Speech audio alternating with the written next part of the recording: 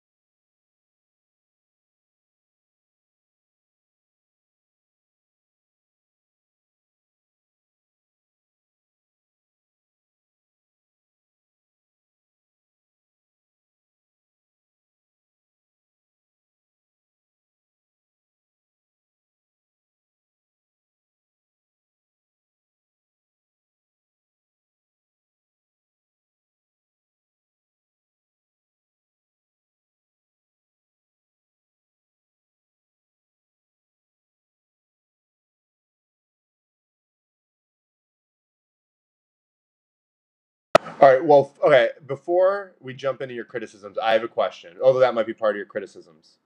And by the way, I have a couple of criticisms, but I thought there was one that is the most common and that everybody kind of shares with this movie. wait. But before we go, I think I already know what it is. But before I do want to dive in. I've watched where this movie falls and like all your things. But how would you define this movie? Because for me, that was the hardest thing. Like in terms, and I'll give you like where I was coming from in terms of expectations. But I was just curious, like how you would define this movie, like coming out of it. As a genre? Like, yeah, action, thriller, comedy, like... I actually think it's a postmodern Western. Okay.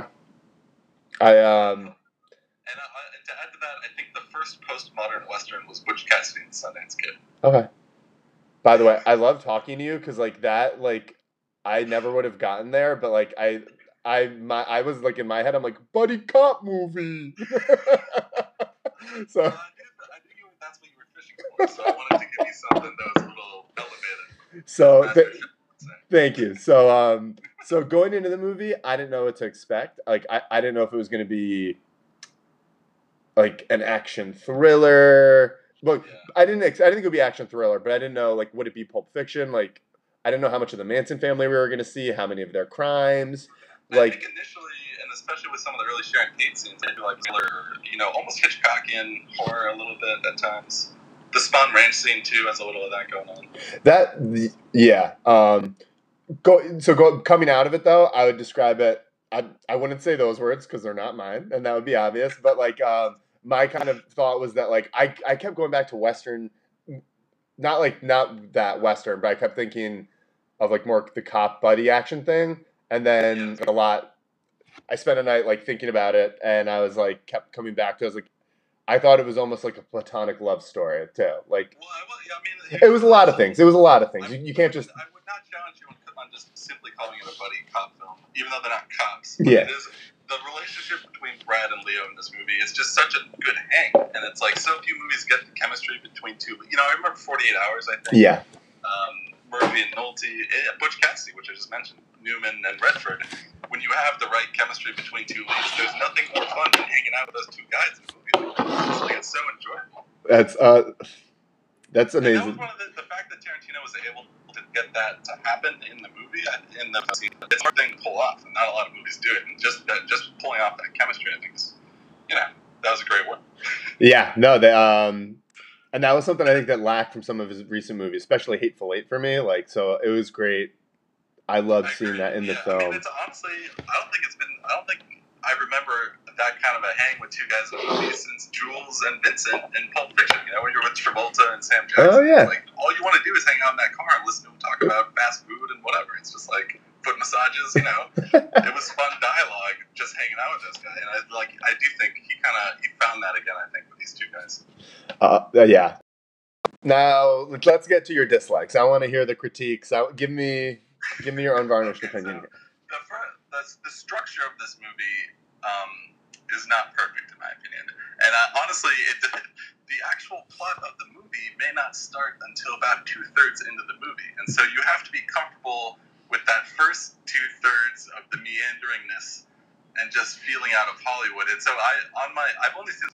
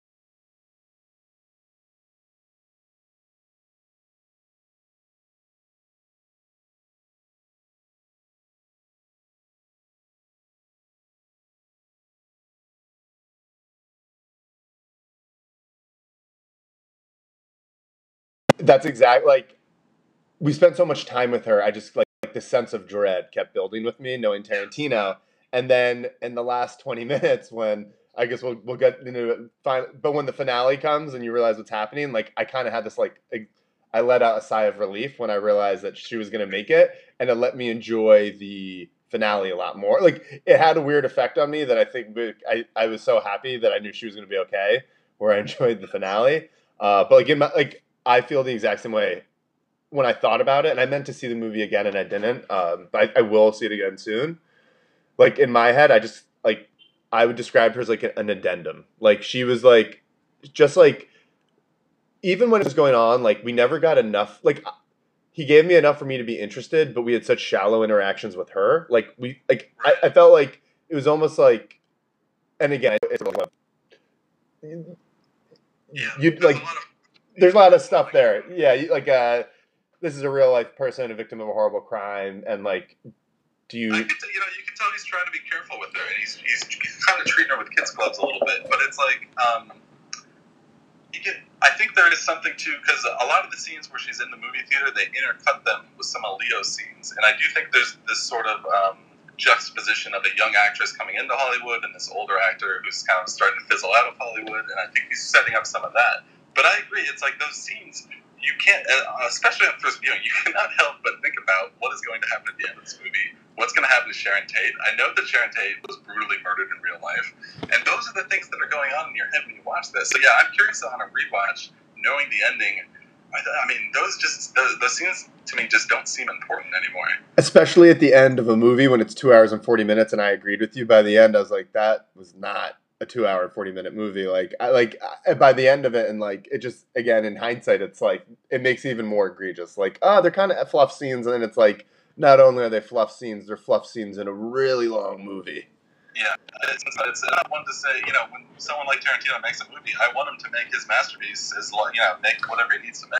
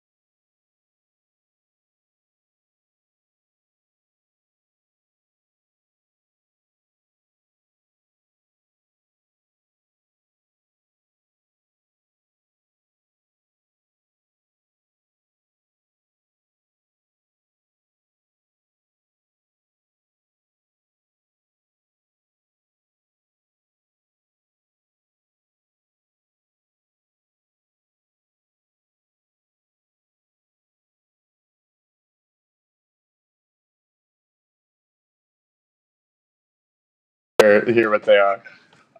The first one, what did you think of the Bruce Lee scene? I really liked it. I thought it was amazing. And then I went online and I read a million critiques and Bruce Lee fans that were upset and stuff, but allow me to say this about this Bruce Lee scene. And we know that Tarantino has constantly been obsessed with crossing genres, whether it's samurai or blaxploitation or what have you, but the way he uses Bruce Lee in this movie and the way he sets it up with Brad Pitt being this Western Hollywood stuntman and Bruce Lee is from the East, and then they meet on a Hollywood stunt lot, and it's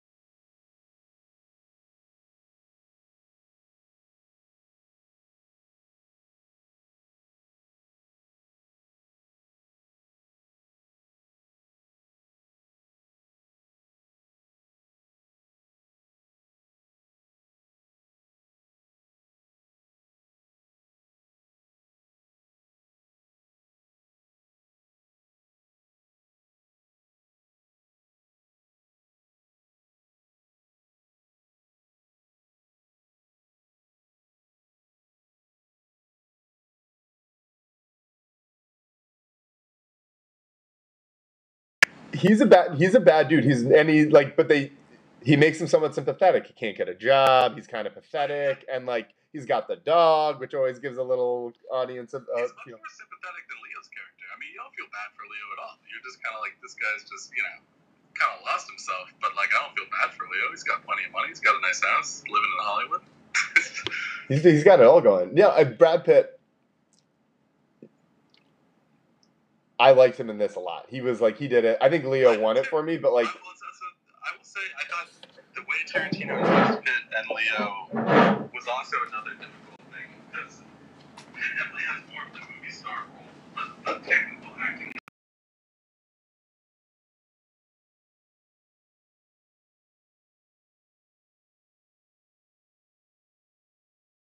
On the movie set, he's shooting a western. He has to break down.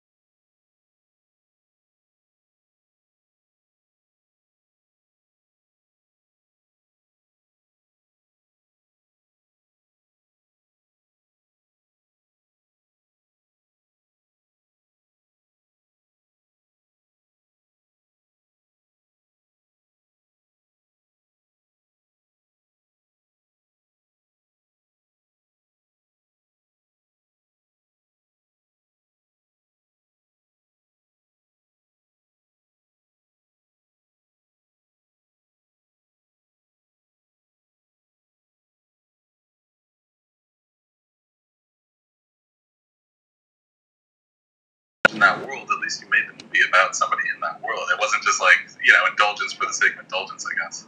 Which Tarantino.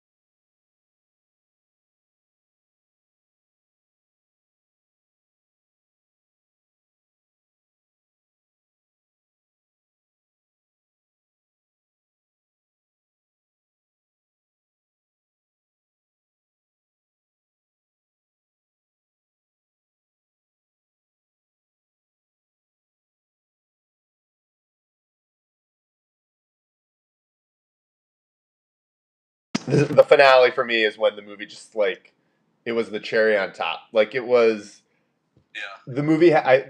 I consider the movie like also I think I said like a platonic romance, but it was like a platonic rom com. Like I think there's tons of comedy, and It was really violent, but like Tarantino films always are. But like the end gave me enough action or conflict to be like, okay, like it scratched that itch. It was a very I've seen all these Tarantino movies so much. I could feel what was happening coming. You could feel the violence coming. You know he's leading to this violence.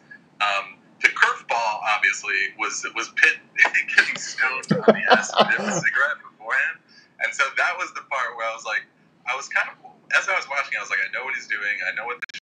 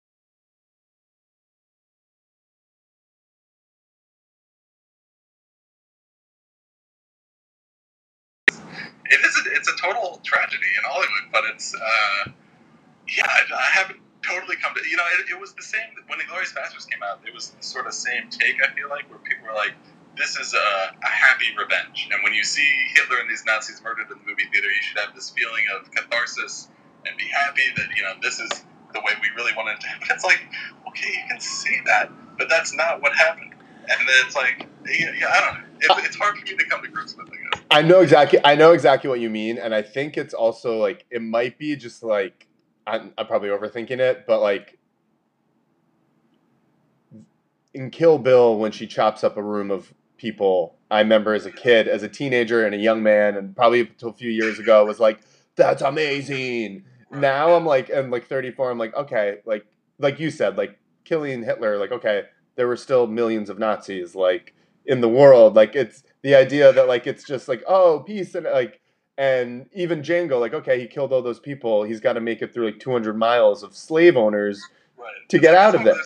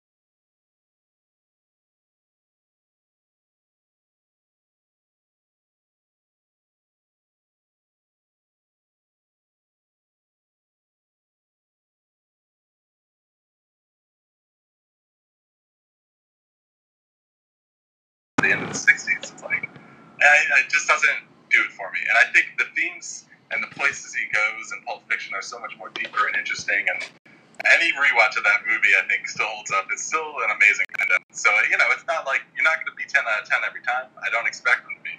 But for me, this movie is third best. Where's that fall for you? So I actually rank it a little lower. My favorite movies are I count Kill Bill as 2. Are you cool with that? I think personally I count it as one movie. I apologize. You count it as 2. I actually apologize. I meant to say I counted as 1. I misspoke. Okay, so I counted as 1. So for me, it goes.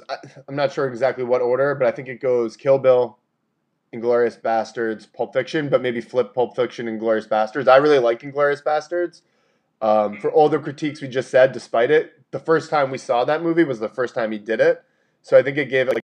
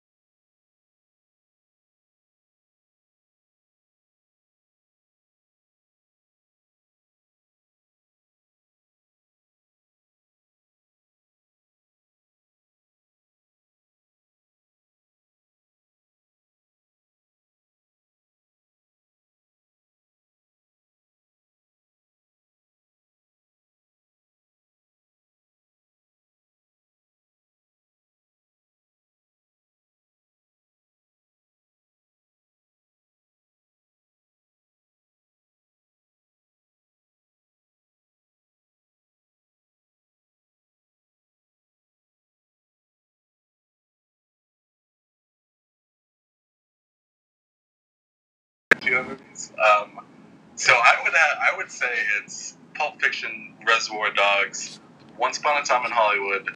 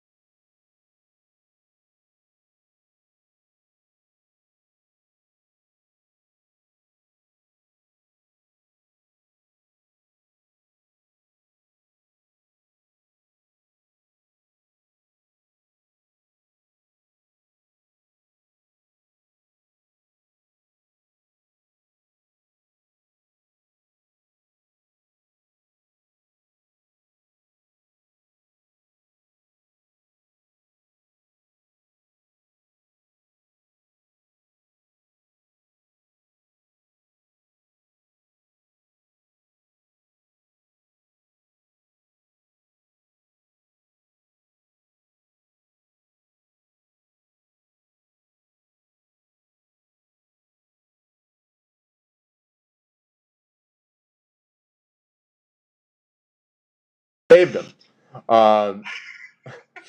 So I'm still formulating my thoughts on the Joker, but I would actually love to hear your.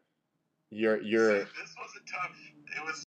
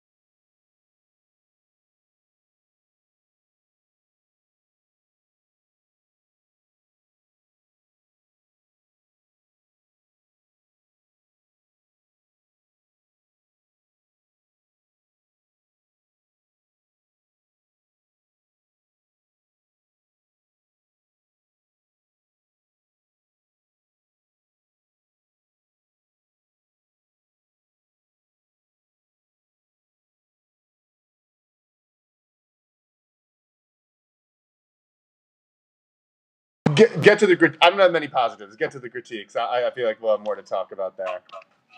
So my overall critique would be, it's just an unpleasant movie, kind of. Yeah. It's got a lot of, and I feel like with a lot of other Jokers, including Nicholson and even Heath Ledger, there's a lot of dark comedy, and the dark comedy can really help alleviate just the unpleasantness of being around a psychopath. And I felt like they missed some. Not to say there's no dark comedy in this movie, because I remember at the end when he's on the couch, he has some line where like, well, they couldn't carry a tune, so it's like there's a couple lines in there where it's kind of funny. He on the couch, he was funny. Like that was a funny. That was a better example of like the kind of zingers and just one-liners. I feel like anyone playing the Joker should have, I guess. But I felt like for so much of the movie, you're just sort of like, oh man, I gotta get through this scene. It's like it's so grating at times.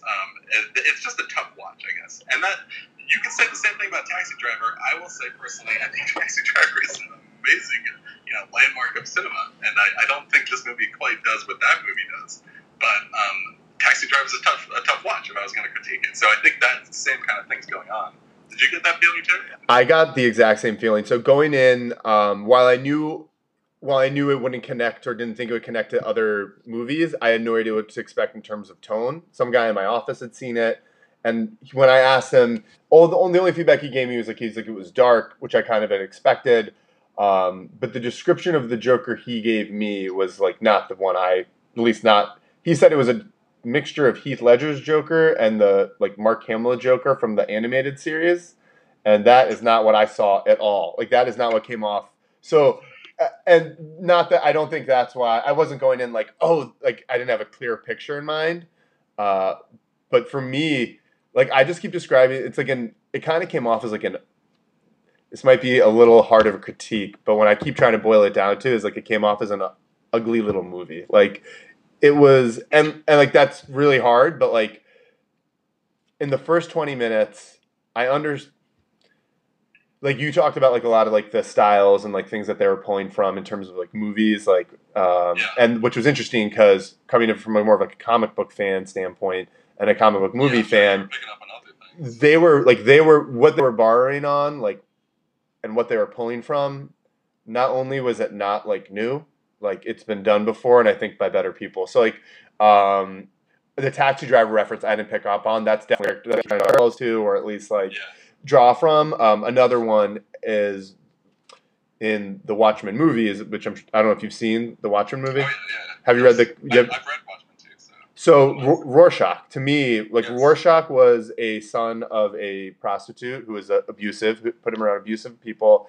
The society failed him, and so he broke, and obviously he took a different path, but not really, because they kind of play up Joker to be an anti-hero. So it's like, for me, it was just, and there's not only that, I had other notes, and they're not in front of me now, but like, there are a couple things. It was really hard to watch, and I thought it would be, and like to your point, like I get that he's a tragic character, and I understand that you need to set some time to like establish that, but like they do that in the first 20 minutes, and then they just don't stop. They just keep pounding that drum, and it made it really hard for me to enjoy. The thing I thought the worst choice that was made in this movie was this thing about the pseudo girlfriend from the apartment down the hall or whatever. Yeah. So he sort of to his stand-up thing. He goes to the stand-up, he bombs.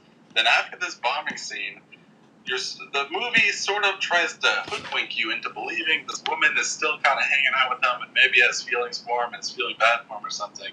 And then you get to a point where he kind of wanders into her apartment, and then she's like, what are you doing in here? Like, I don't know you. And you realize that this has all been a fantasy in his head, and that he doesn't really have this girlfriend. And this kind of thing, like, would have worked if you sold me or you made it a little more obvious, but it's like, as I'm watching the movie, I'm like, this is a solo man who would never have a girlfriend, and there's no way that he would bomb his stand-up set, and then this girl would keep, it just, there's all this stuff that makes zero sense about it, and then 3 scenes later, you're like, they try to surprise you with it. Fortunately, I thought that was the most egregious error that was made, and that once you get past that, you can kind of just go back to the movie, but that whole thing I thought was just a miss by the director. What did you think? I agree entirely.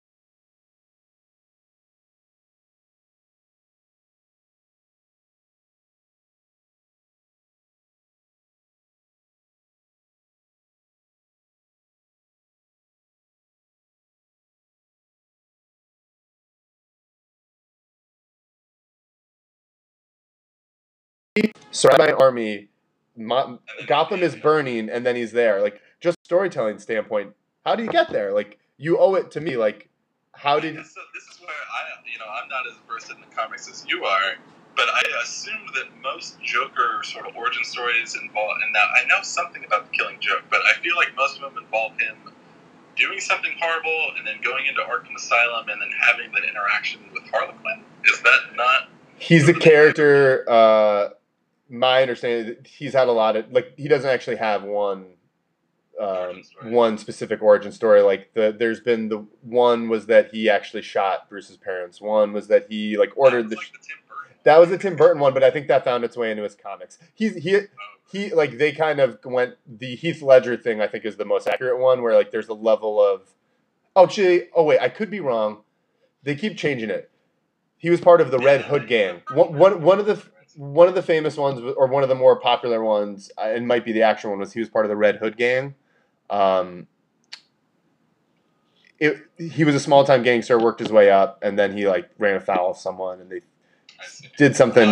Yeah, so I mean, I hear what you're saying. There's no real finality to it. But I guess my take on that ending was that was supposed to kind of lead into the Harlequin storyline in Arkham or something like that. There's no sequel though. Hey, not yet. That's true. So, by the way, I had to look it up because like you were mentioning about like how, and speaking of how he was like kind of evoking the style of Taxi Driver, and well, I don't know if I'm still conflicted on it, I guess, but Taxi Driver is a much better movie. I haven't seen a lot of people attempt something like that. I'm trying to think of another movie where like I would consider it like kind of this loner. Do you remember what was that Aronofsky movie about the mathematician? Pi. Yeah. Yes. I would say that's actually a good, and it's also he's losing his mind. That's actually probably a pretty good comparison. It's kind of in the same genre. I just think Taxi Driver is so much more socially relevant and aware, whereas this one's sort of trying to be socially relevant. I think there's a difference between like sort of telling society what's happening, which is sort of what Taxi Driver opened people's eyes to what was going on in New York at that time. And I think this movie is sort of it's more evocative than sort of journalism, gonzo journalism kind of. It's just sort of like, this was the 70s and this was intense and gritty, but it's like you can't be saying anything about that period. And I get that people are trying to say, well, he's saying something about now and Trump economics and the divide of people and stuff, I guess, and the amount of mental illness.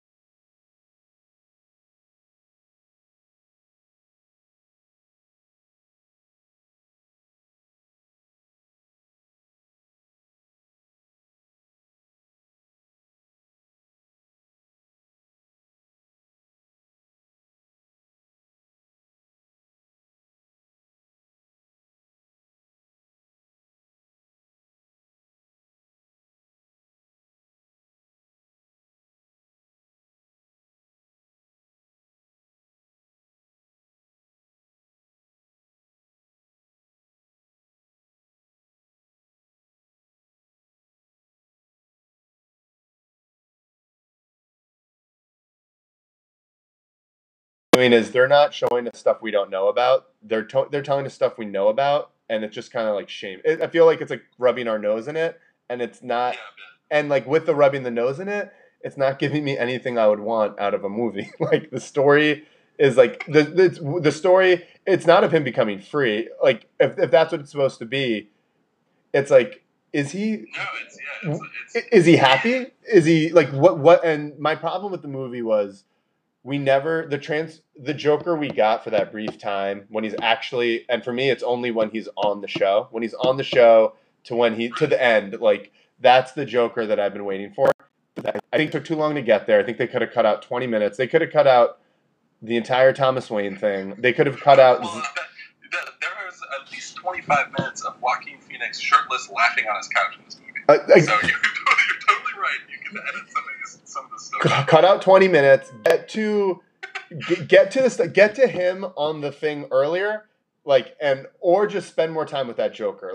The movie's called Joker, and we spent 90% of the time with Arthur Fleck, and we deserve more time with the Joker. And my problem is that the reason I brought up Taxi Driver earlier was the stuff he's done and the stuff this movie did was none of it really felt new or fresh. He blended some new things in a new way, like Taxi Driver in the 70s feel with I don't know. Heath Ledger, whatever, yeah. He took some things, he mixed them all together. I hear what you're saying. But it's we haven't seen this Heath Joker per se, but it's this isn't a Heath Joker. This isn't a Joker I want to see again either, though. So that was another question I wanted to ask you. If Heath Ledger had done this movie, better, worse, the same? What do you think?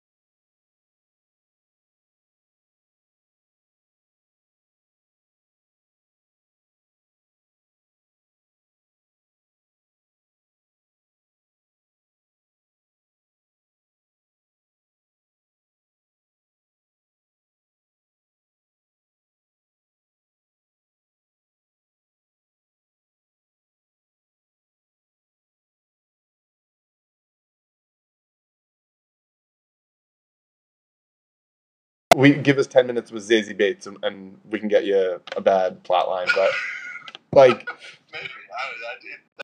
was more.